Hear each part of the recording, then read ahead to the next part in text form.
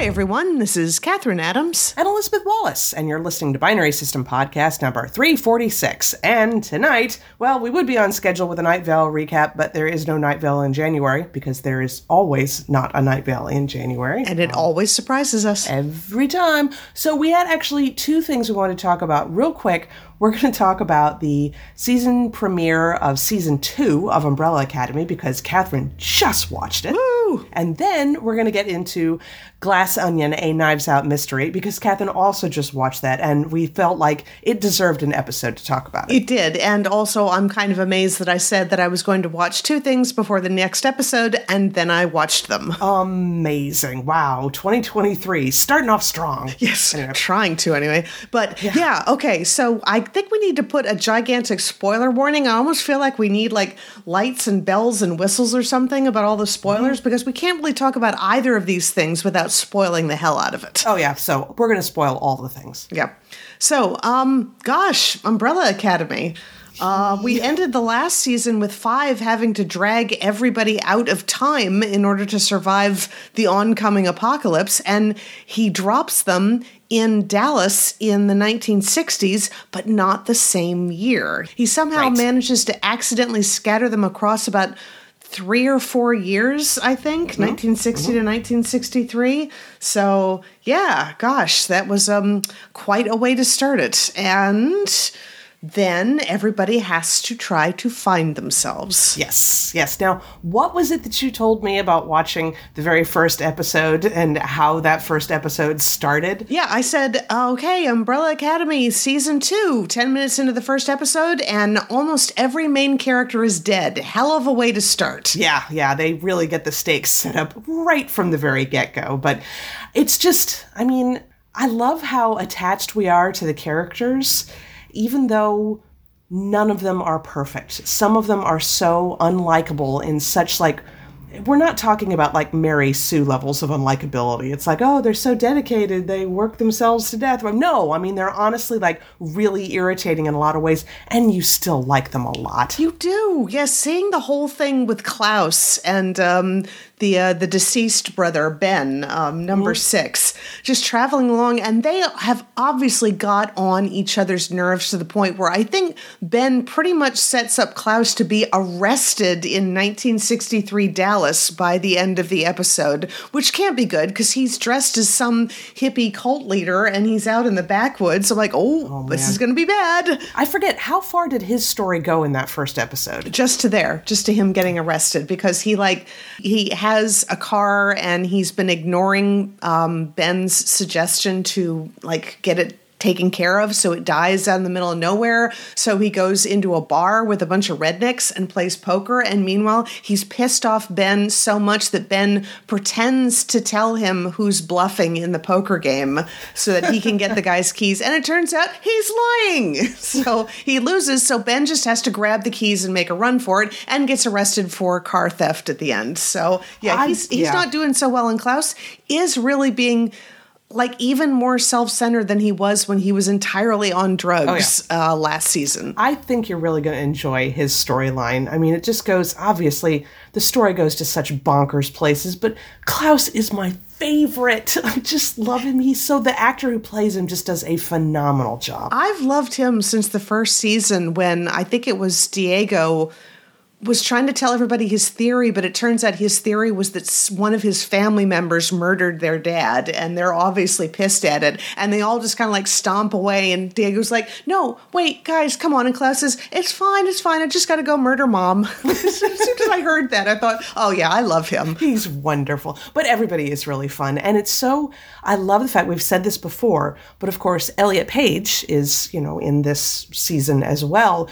But this was before Elliot Page had transitioned. But I love the fact, now Netflix has done some shitty things in the past, so I'm not going to forgive them for that. But the fact that they went back to the credits, and the credits, even in this season, all say Elliot Page, I think that's wonderful. And Elliot Page has a great storyline in this first episode. She seems to be one of the ones that just kind of like fell on her feet when landing in 1960s Dallas. She got clobbered by a car who happens to be driven by a woman who's really nice and takes her in. And meanwhile, it's Vanya, the character that Elliot is playing, has no memory, which is probably good because her last memory would have been like being betrayed by her entire family.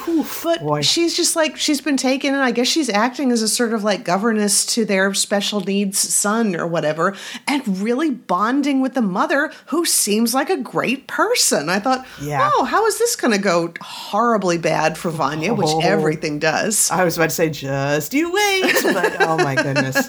It's interesting that has kicked off a storyline that's still going to be going on in the season after the one that you're watching as well. So, yeah, very fun. Very cool. And meanwhile, Allison, when she got abandoned, she found somebody and got married. And she seems to be very much in love with him. He's played by the actor who played one of the witches in the originals. I was just going to say, I was going to ask you if you remembered it. Yeah, he does a really good job too. I mean, talk about just like a nice, good person, you know? He really is just a good person. But of course, they're leading a revolution of a sort. They're going to be doing a sit-in Dallas in the 1960s. That has a chance to go so very wrong. And I think she's trying to temper her husband's expectation because she knows what happens in 1963. The president gets assassinated. Yes. And then remind me later on, because I've been listening to a podcast, the Comfort Blanket podcast, and there was something with that date that I need to bring up later. But anyway, God, who else? Diego, of course, lands and immediately tries to do the hero thing of he's going to save the president from getting assassinated, and he ends up in an institution because everybody thinks he's crazy, because of course they do. Yes, well, to be honest, all of those siblings are just, to a degree, a bit crazy, yes. What it was so interesting with the fact that he's sitting in group therapy and the doctor's talking to him, and now, of course, the doctor thinks that he's delusional, of course, because he's so determined that the president's going to get assassinated. I know. Don't ask me how I know. And at the same time, he's talking about the fact that you're still in opposition with a father who's been dead for years. And your first impulse is to go out and be the hero that he had wanted you to be. And I'm like, wow, he's actually kind of getting it on the nose there. Oh, he is absolutely getting. I mean, the fact that he thinks he's delusional is just, one tiny little aspect. He gets everything else right. He nails everything. Yeah. So, and meanwhile, Diego is kind of bonding with this crazy woman, and they have an escape attempt because assassins show up to try to murder everybody. And his fellow crazy person, she actually seems to be holding her own. So, and that was kind of fun to watch. Yeah. And then Luther, of course, ends up becoming like a boxer, kind of like a prize fighter. Bare knuckle boxer in an underground fighting ring, something like that, because I think he's decided that's all he knows, or that's all he's good for with his physique. Yep. A lot of moving pieces, and I'm just sitting here, I'm like, oh, that's right, this is, oh yeah, that's, you don't even know about But Meanwhile, Five, everybody kind of gets dropped, in 1960, 1961, 1963. Five drops, and he looks around, and he's in the middle of a war zone in Dallas. And apparently the Russians have attacked, but it's his siblings who are all fighting these American soldiers. And it all looks so freaking badass the entire time. They're all using all their powers, and you can even see Ben, who's doing that eldritch tentacle ghostly thing on top of a building. And Allison, looks at a couple of soldiers and said, I heard a rumor, I blew your minds, and their heads explode. Yeah, this show doesn't shy away from the violence in a lot of places. I don't think they linger on the gore too much, but yeah, they get violent. But Hazel shows up, and he has his time-traveling briefcase, and he drags Five out of there, and he has a moment to tell him that, okay, so his, donut shop wife, girlfriend, whatever, she died of cancer, but they lived together for 20 years before that happened, which is really nice. I wanted a happy ending for the both of them. And, cancer's not so great, but 20 years is nice. Yeah. I remember you telling me you were just like, oh, I'm just waiting for Hazel's heart to get broken. And I was like, well, technically it does, but not the way you think it does. Not the way you think it was. But as they're sitting there talking, suddenly those same assassins that attacked Diego show up and start firing. And Hazel tells Five, just go, get out of here, and shoves the briefcase at him, and they kill Hazel. Yes. So, and meanwhile, Five manages to jump away as a bomb gets dropped on Dallas, and all of his siblings die. And that's the beginning of the episode. Yep. So just having the time travel element in there is neat, but I love the fact that they do make it so freaking unpredictable because, those briefcases are apparently very accurate. They'll take you exactly where you want to go. Five's ability, not so accurate. You really don't know exactly. I mean, he's really good at where. I think he could just really do a precision jump to wherever he wants. When? Not so much. No. I guess it's kind of probably lucky that everybody didn't end up like in a childlike form or something, which is what happened to him when he jumped back to his family. Yeah, which I love that scene at the very end of season 1 when he's like, hang on, this could get messy. And it's like you're going around the circle. And as you make a second pass around the circle, everybody's in their kid form and everything. I'm like, I don't know why I like that. I just thought that was cool. But the first season was all about them trying to stop the apocalypse, only to find out that they were the ones that caused the apocalypse in the first place. So now the second episode, 5 has 10 days to stop another apocalypse that was apparently caused by his family member. So, wow, I'm imagining that the writer has more twists and turns for that particular storyline. Yeah, and I never read the comic book this is based on. I tried it at one point and couldn't quite get into it. But I would really like to hear from anybody who has read the comic, how closely is this story matching to the comic book? And no, I don't insist that it has to match perfectly, but I am curious because it gets really super complicated. Okay, so that's enough for Umbrella Academy. Now we're going to jump into Glass Onion, which I had told you right at the beginning. I was like, okay, there's a scene at the very beginning that I think you're just going to find delightful. But you didn't even notice what I had noticed the first time you watched it. No, I thought you were talking about those wonderful puzzle boxes that all the characters have to solve, which I really, really loved. And then seeing one person, after all of that, seeing everybody going through all these different steps to solve the puzzle boxes. And then you flash on another character who's just staring at the box and she leaves the room and she comes back with a hammer and beats it to death and gets the invitation out that way. And I thought, that's awesome. Yes. No, I completely missed the fact that Blanc was in the bathtub on a Zoom call playing a game with 4 friends.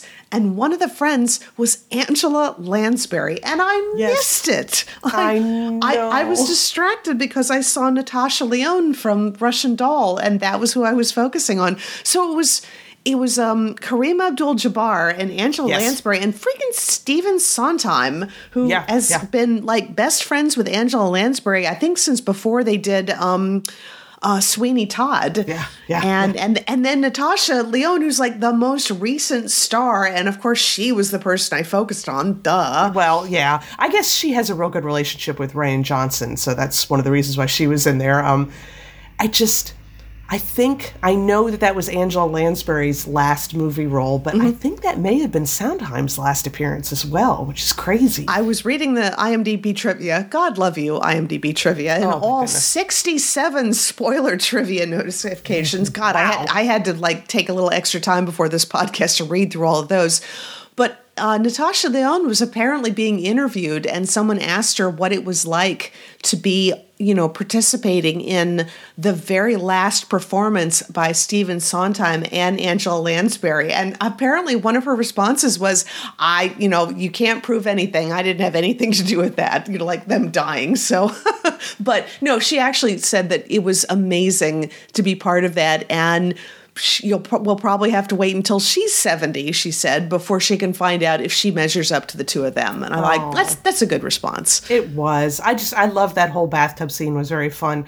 Now, I don't think they show it to you immediately, but later on you do see there's a knock at the door and there's somebody in the house who's like calling for Blanc and everything. And it's like, I answer the door and everything. And the door opens and it's Hugh Grant, which what a hell of a cameo right there. But the fact that they're basically implying that that's Blanc's boyfriend, I thought that was lovely. It was adorable. Yes, someone interviewed Hugh Grant about that. And because people were saying, oh, is it true? Are they just maybe hinting at it or toying with that? And Hugh Grant said, yes, I'm married to James Bond. Oh, just awesome. And another fun thing that this movie did was, and it is true, it's one of the few things that you've seen where you have like a major TV show or movie that's actually talking about the pandemic. Yes. And it was a little jarring to see people show up wearing masks. So you're like, oh my God, they're wearing masks? This is like a pandemic kind of focused production in a way. And I don't know why that startled me, but it's true.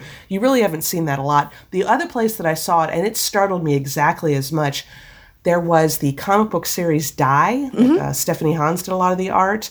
Kieran Gillen, I hope I said his name right.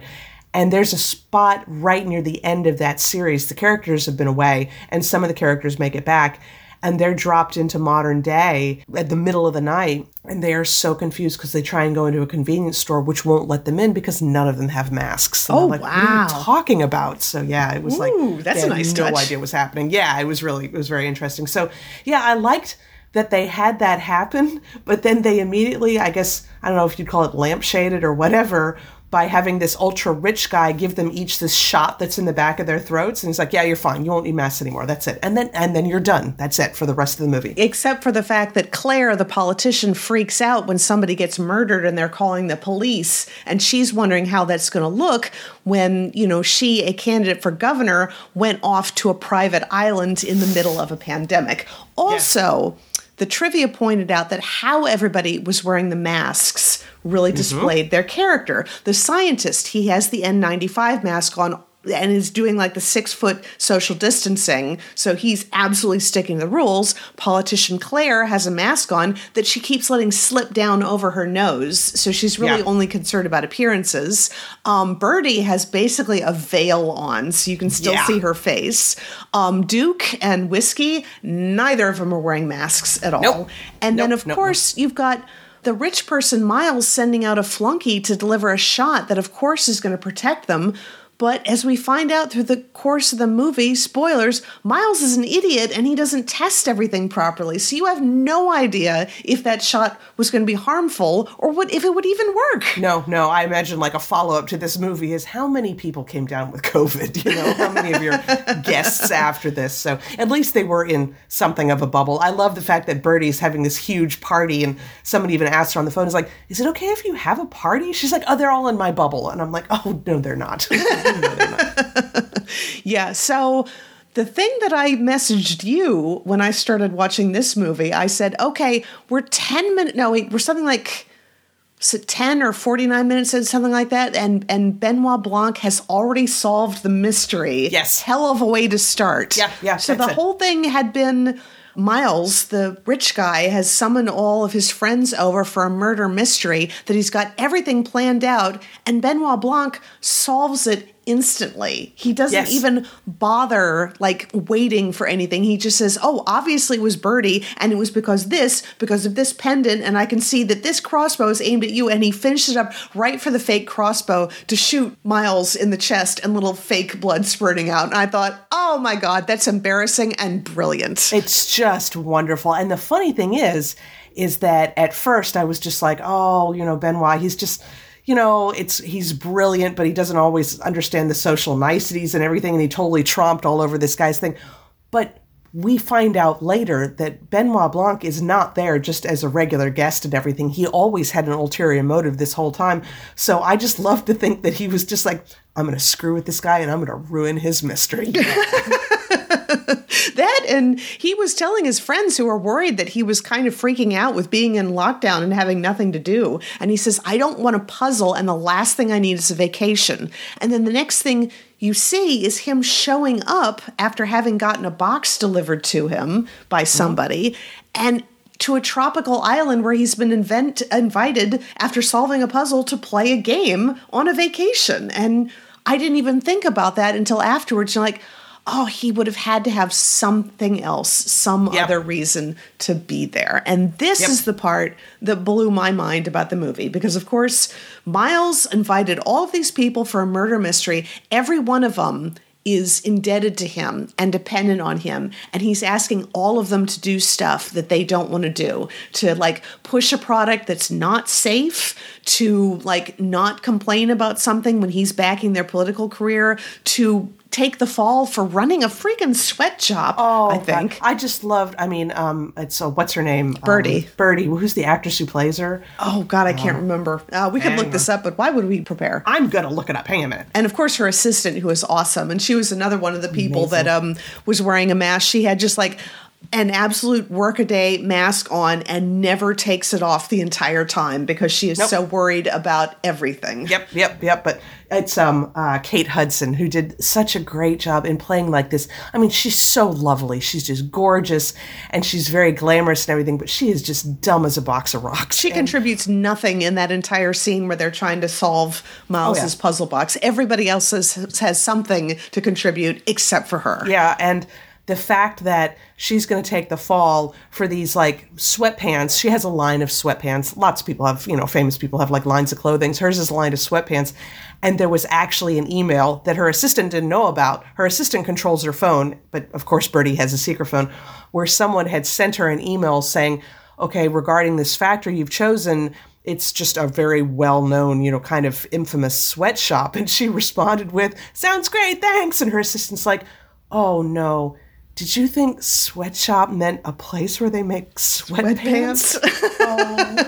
It's just, I love somebody who can play endearing and really stupid like that. And she does such a great job. I feel like I dragged myself off on a tangent. I was talking about the fact that Miles had invited everybody to play this murder mystery, and yet they are all have some reason to actually want him dead, I think, to make it easier for their lives. Where the hell was I going with that afterwards? I have no idea. Oh, I have no clue. But it turns out that one of the people that he invited was his ex-girlfriend, Miles's ex-girlfriend, Andy, short for Cassandra, who they'd had a terrible breakup, and he had taken the entire company with him and left her with absolutely nothing.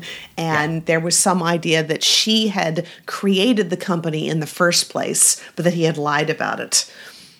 So we go through all of this and the murder mystery, and then Dave Bautista's character dies. Just freaking out of nowhere, just chokes to death and dies in front of everybody. Everybody's freaking out. Miles is freaking out. Blanc is like running around, and then he finds Andy because Duke, Dave Bautista's character's girlfriend, Whiskey, comes screaming that it was Andy, that she killed Duke. Yeah. So everyone's like terrified and running around, and Blanc finds Andy, and he's trying to tell her, everything it was in front of our faces the entire time. There's just one more thing we need to identify, and you're the only one who can do it. Boom! She gets shot and dies. And I'm like, holy crap, what just happened? And then things get weird. Yes, and that's where you figure out, like, all the different conversations that you've been hearing through the entire first half of the movie. We never had all of the information. The scene would either start a little bit too late or end a little bit too early, and there was always some extra little piece. Like, for example, one of the things I loved was that Dave Bautista, at one point, you see him clearly watch his girlfriend Whiskey have sex with Miles. And you see Dave Bautista's, like, his fist, like, gripping in rage and everything. Later on, you see he's gone to his girlfriend because he knows that Miles likes his girlfriend, and he really needs, like, to be placed on this one news channel. He needs Miles to put him on there. And so he's told his girlfriend, is like, I swear I won't ask you to do it again. You've got it. So the whole time she's hooking up with Miles, it's because he had asked her to do that to try and get Miles to put her on this TV show, him on this TV show, getting all confused. And the fist gripping in rage was the fact that Miles was just like, I cannot put this alpha male asshole on this channel. There's no way I'm going to do that. And it's that little bit of extra information kind of blew my mind. I'm like, oh yeah, that totally changes the entire dynamic. It does. But what changes everything the most of all is you finally see who brings the puzzle box to Blanc, because Miles didn't send one to the world-famous detective, so somebody else had to have sent their box to him afterwards so he would have the invitation. So you see Blanc come to the door after Hugh Grant's character calls him there, and it's Andy, except it's not Andy. It's Andy's twin sister, Helen. And did you get that? Cassandra, Helen from the Battle of Troy? That's very clever. Totally. The Cassandra thing alone is just like, because one of the reasons why he took the company away from her is he's developed this new thing called Clear, spelled with a K. Anytime they spell something with a K, that means it's evil. I've heard that. And she was like, it's not ready. And she's trying to tell everybody what's going on, and no one will listen to her. Nobody will listen. She's Cassandra. Yep. So her twin sister shows up at Benoit Blanc with a smashed up puzzle. And I thought, oh, she must have found that. And it turns out her sister had committed suicide in a car with a bunch of sleeping pills and everything. And then you find out she went to her sister's place and she looked all over and she couldn't find a note from her sister. So she doesn't think that she could have done that. And then she said, and then suddenly this puzzle box shows up. I'm like, oh my God, we have never actually seen Andy this entire time. It's always been her twin sister, Helen. She was dead the entire time. The entire time. Man. And the trivia pointed out that when Benoit Blanc shows Miles his invitation, one corner is bent, which happened when Helen beat the puzzle box to death and dragged the invitation out of there. And let me tell you, Janelle Monáe, she plays Andy and Helen.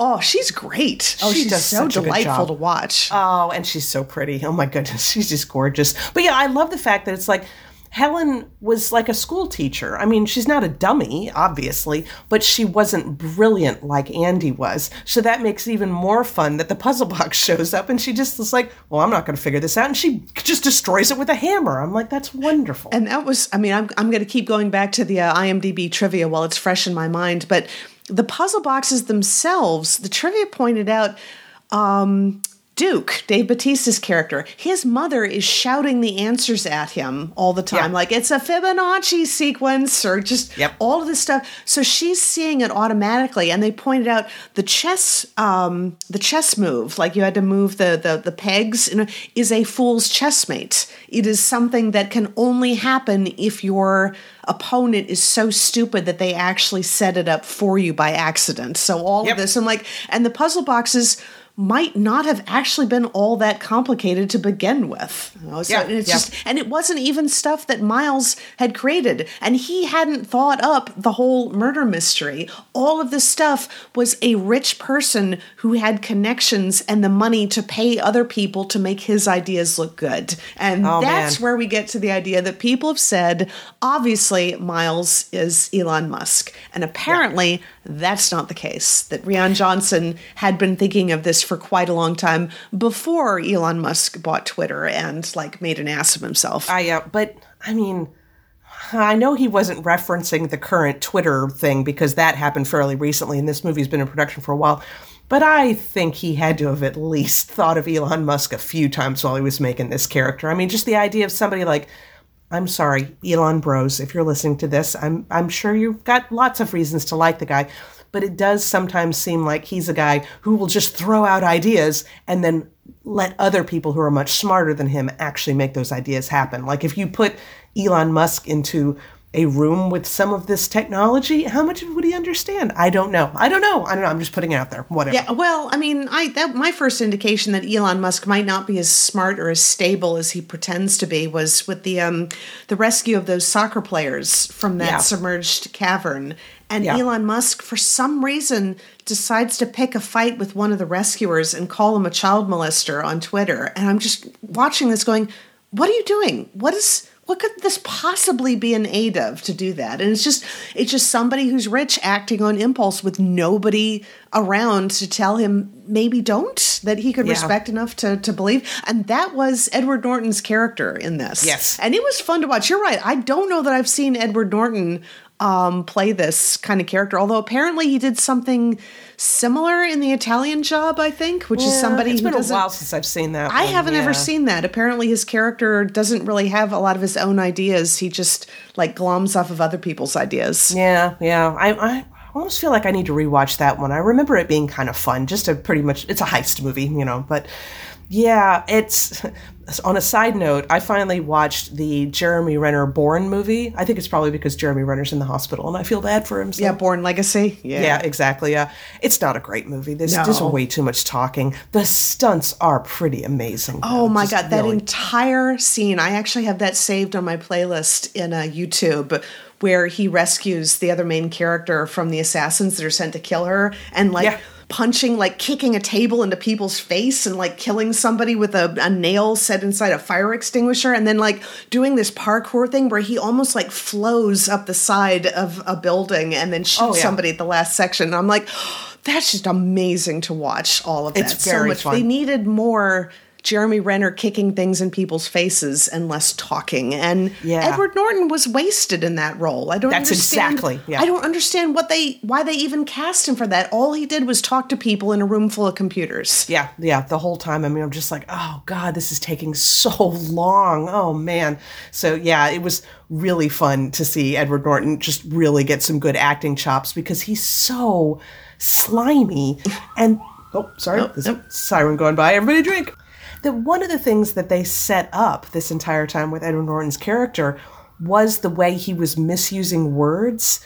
But I just didn't pay attention to it. When he said, like, we need to really imbreviate this moment and everything, I didn't think that it was him being an idiot. I thought it was just him being a rich asshole who was, like, coming up with, like, hoity-toity, new agey words or whatever. No, he did it so many times. He's just dumb and doesn't have really good vocabulary, but he keeps trying to pretend like he's really smart. But when Blanc realized who the murderer actually was, and you could see his character getting so frustrated because he'd been thinking too complicated. He hadn't realized that all this was being done by an idiot. And Miles, and they even show, and I need to watch the movie again to see if I can catch this, that he does stuff in plain sight. He hands Duke the glass that has pineapple in it that Duke is allergic to. He takes the gun. He steals the phone. Apparently you can even see Duke's phone, like the top of it, in Miles's pocket because the pocket isn't big enough to hold it.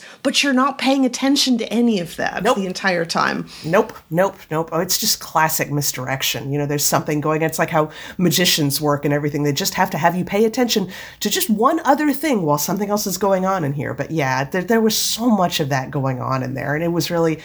But they also misdirected you, like, with certain characters, like the character of Whiskey. You know, she's this beautiful woman. She's with Duke, even though Duke is clearly, like, this alpha male asshole type of person and everything. And you kind of get this idea that she's just as brainless as Birdie and just as shallow and everything. But you see her talking to Helen in the disguise of Andy, and they're just walking together, and she is just so, like...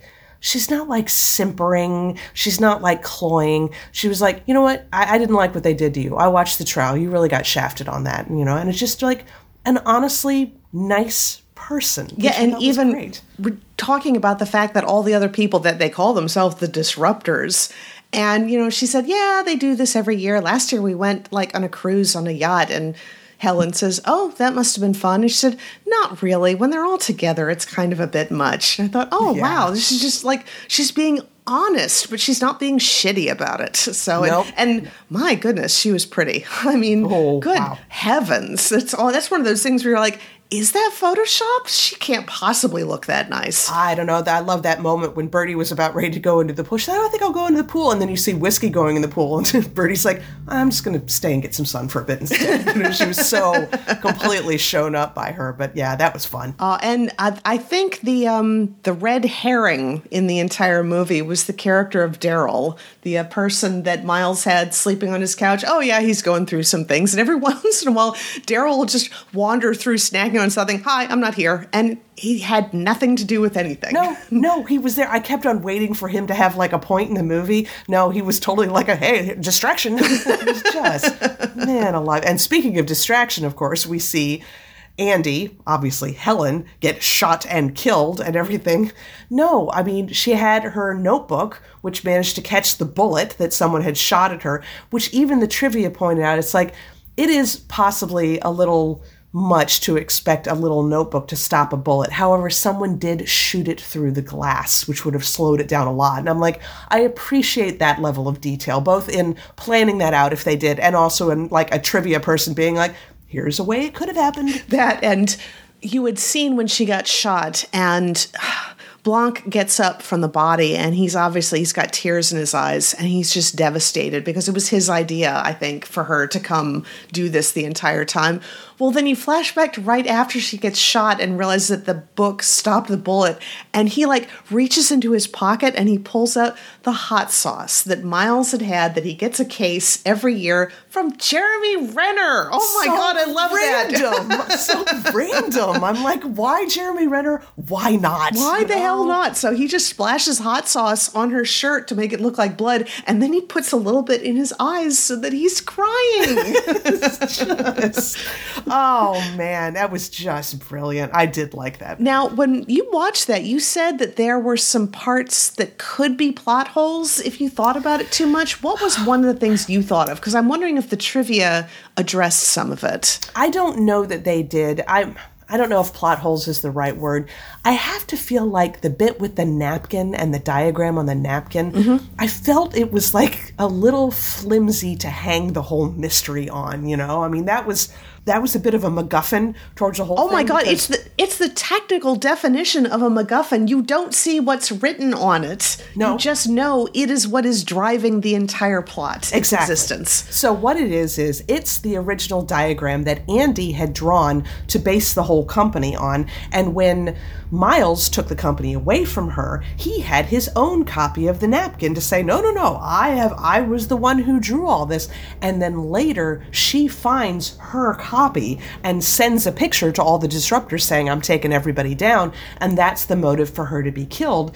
And so what Helen was trying to find, because the napkin, Andy's copy of the napkin disappeared. And so that's what Helen's trying to find this whole time. And I'm like, I don't know. Doesn't that seem like that Miles's character would be able to use something like that as proof that he owned an entire company and that she had her own copy of it and you knew it was her copy of it because it actually had the Glass Onion Bar logo on the bottom? I'm like, okay, all this makes sense. It really does. But I'm like, I wanted something more solid than that. I'm Yes. like, it's a drawing on a napkin. It just doesn't feel quite as, I don't know. Anyway, that was my thing. I was just like, really? So it's the napkin that's going to prove everything. Okay. All right. Well, of course, Miles burns the napkin in front of Helen. Like he should. Yes. I mean, everybody was like looking at him when they realized he had stolen that. And they're like, you didn't burn it? Like, Right. That is true because both Helen and Blanc thought that one of the other disruptors had murdered her sister and had stolen it to bring it to Miles at this event to prove their loyalty to him. Yeah. But no, he had kept it and then he had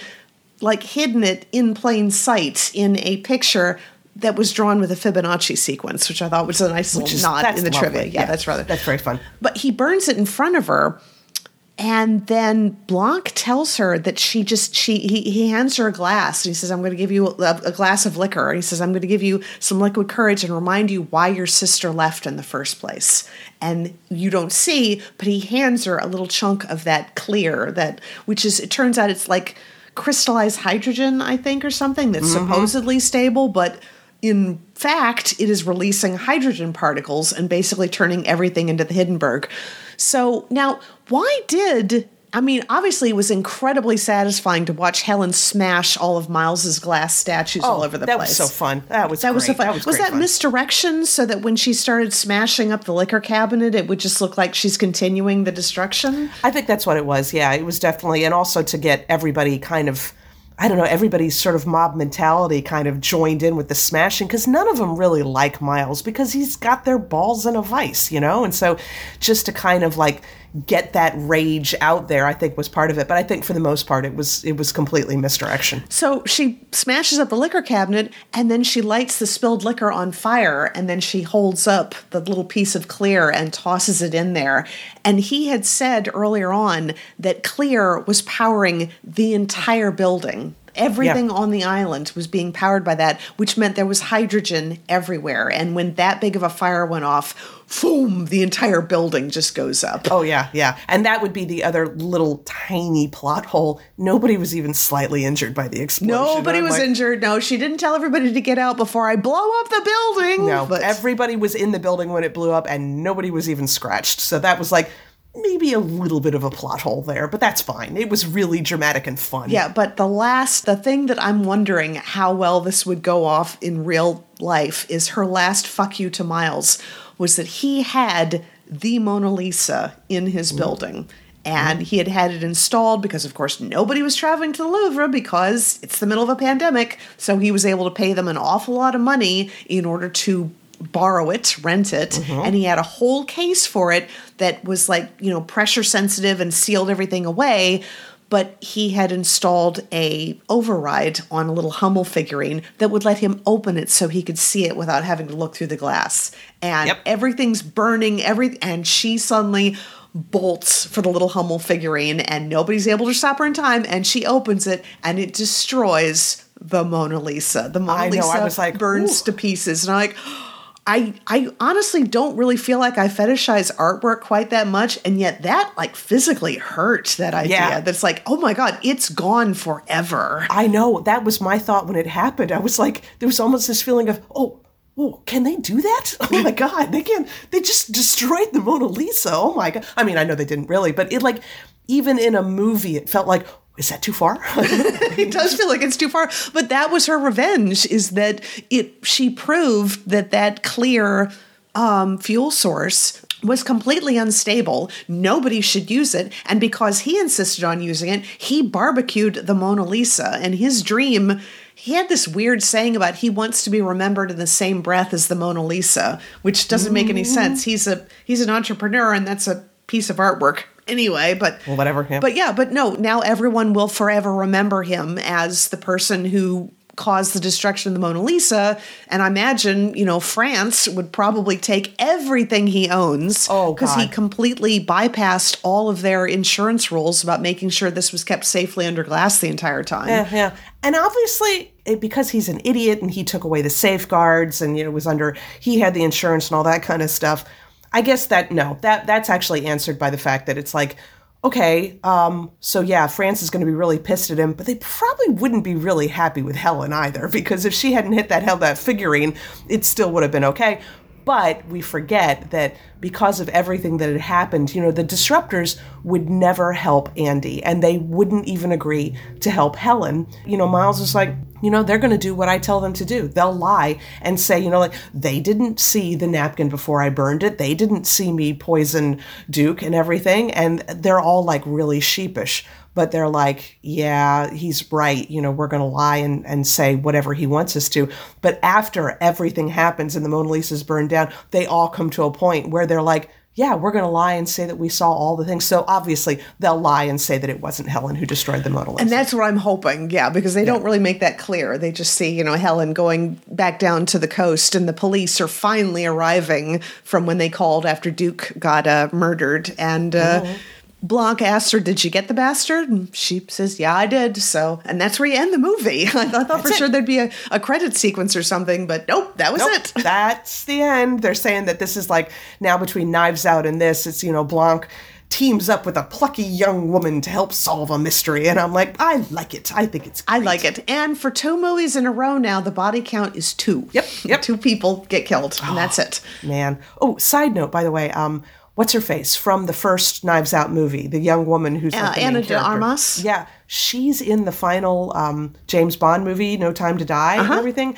She's not in it for very long. She's freaking delightful. She's she's great. I love everything to say, and it's a blink and you'll miss it. She's not in the movie for very long, but she makes such an impact. So I'm highly recommend just for her scenes. I was watching, I was like, that's the woman from the first Knives Out. Boy, she's doing a great job. She's really good. I loved her in Blade Runner 2049, and I loved her in Knives Out. So, I'm willing to watch her in all the things now. Oh, yeah, she's great. Oh, is there any other plot points that we missed this whole time? I'm sure. So much going on. I'm not kidding, guys. 67 trivia entries just in the spoilers section on IMDb. You need to read that because they go into depth about everything, about all the twists, about how, when this happened, it really means this. And you can see when that happens, it's actually this overarching theme of this. And you just, so much, way too much to list. And we're already at 45 minutes on this podcast now. Oh, my goodness. Holy crap. Oh, wow. So here. But I guess that is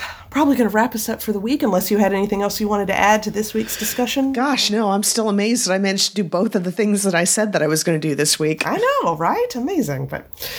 So that will wrap us up for the week. So make sure to check out pixelatedgeek.com for all the book reviews, the movie reviews, the comic book reviews, the photo galleries. No conventions yet, so maybe we'll have to throw in a fan art gallery at some point. I think so, yeah. And it's not too much longer before we're into February and we'll finally get Night Vale episodes again. Oh, yeah. We've got the return of Saga this week, so I will hopefully have a review of that. I'm so scared. Oh my God, that's going to just rip our hearts out. Also, the next arc in the Magic Order is starting up this week as well, so I'll have a couple comic book reviews. So. Nice.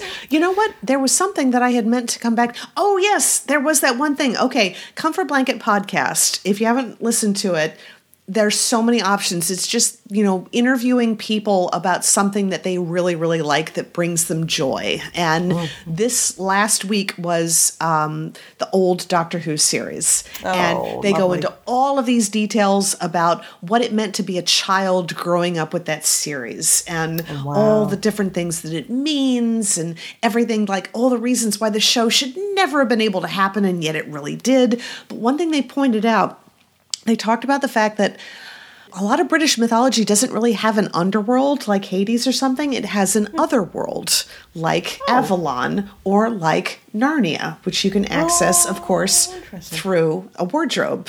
And then there was a cut out of that, and the host was talking, and he said that this is like a coincidence, the sort of coincidence that you really love. So C.S. Lewis died on November 22nd, 1963. The first episode, the very first Doctor Who episode, aired on November 23rd, 1963. Oh, wow. So make of that what you will. Oh, that's lovely. I love people who dig up stuff like that. I know, great. Right? Yeah, and it's like, and I told that to Nathan. Nathan said, and Kennedy was assassinated on November 23rd, 1963. And I'm like, oh, well, that's less heartwarming. But I was about to say that's slightly more of a downer, but it is still true. I'm sure we could fit it in there. But so I was trying to think that maybe, C.S. Lewis, he regenerated into the Doctor. I'm like, no, the wardrobe regenerated into the TARDIS. Oh my goodness. Yes. Oh, love it. Also, Comfort Blanket Podcast, that is a really fun podcast.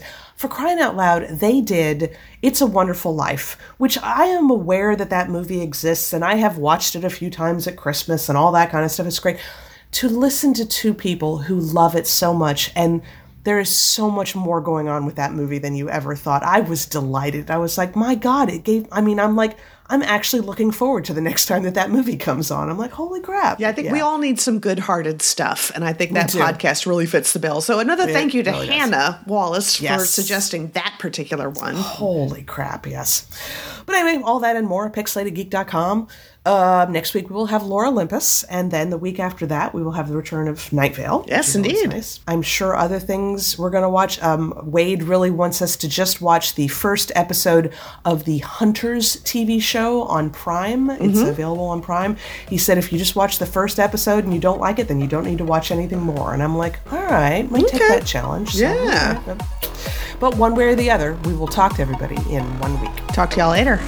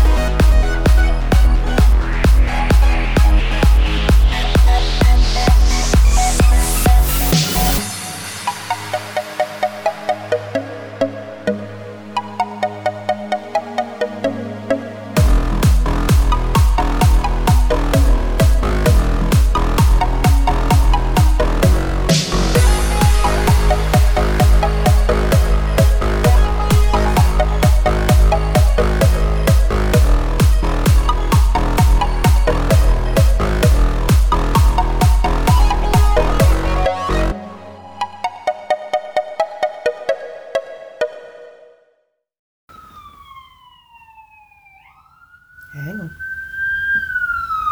Hadn't done this for a while. Somebody's going to go blind. They keep playing with their siren like that. I know, right? Come on, dude.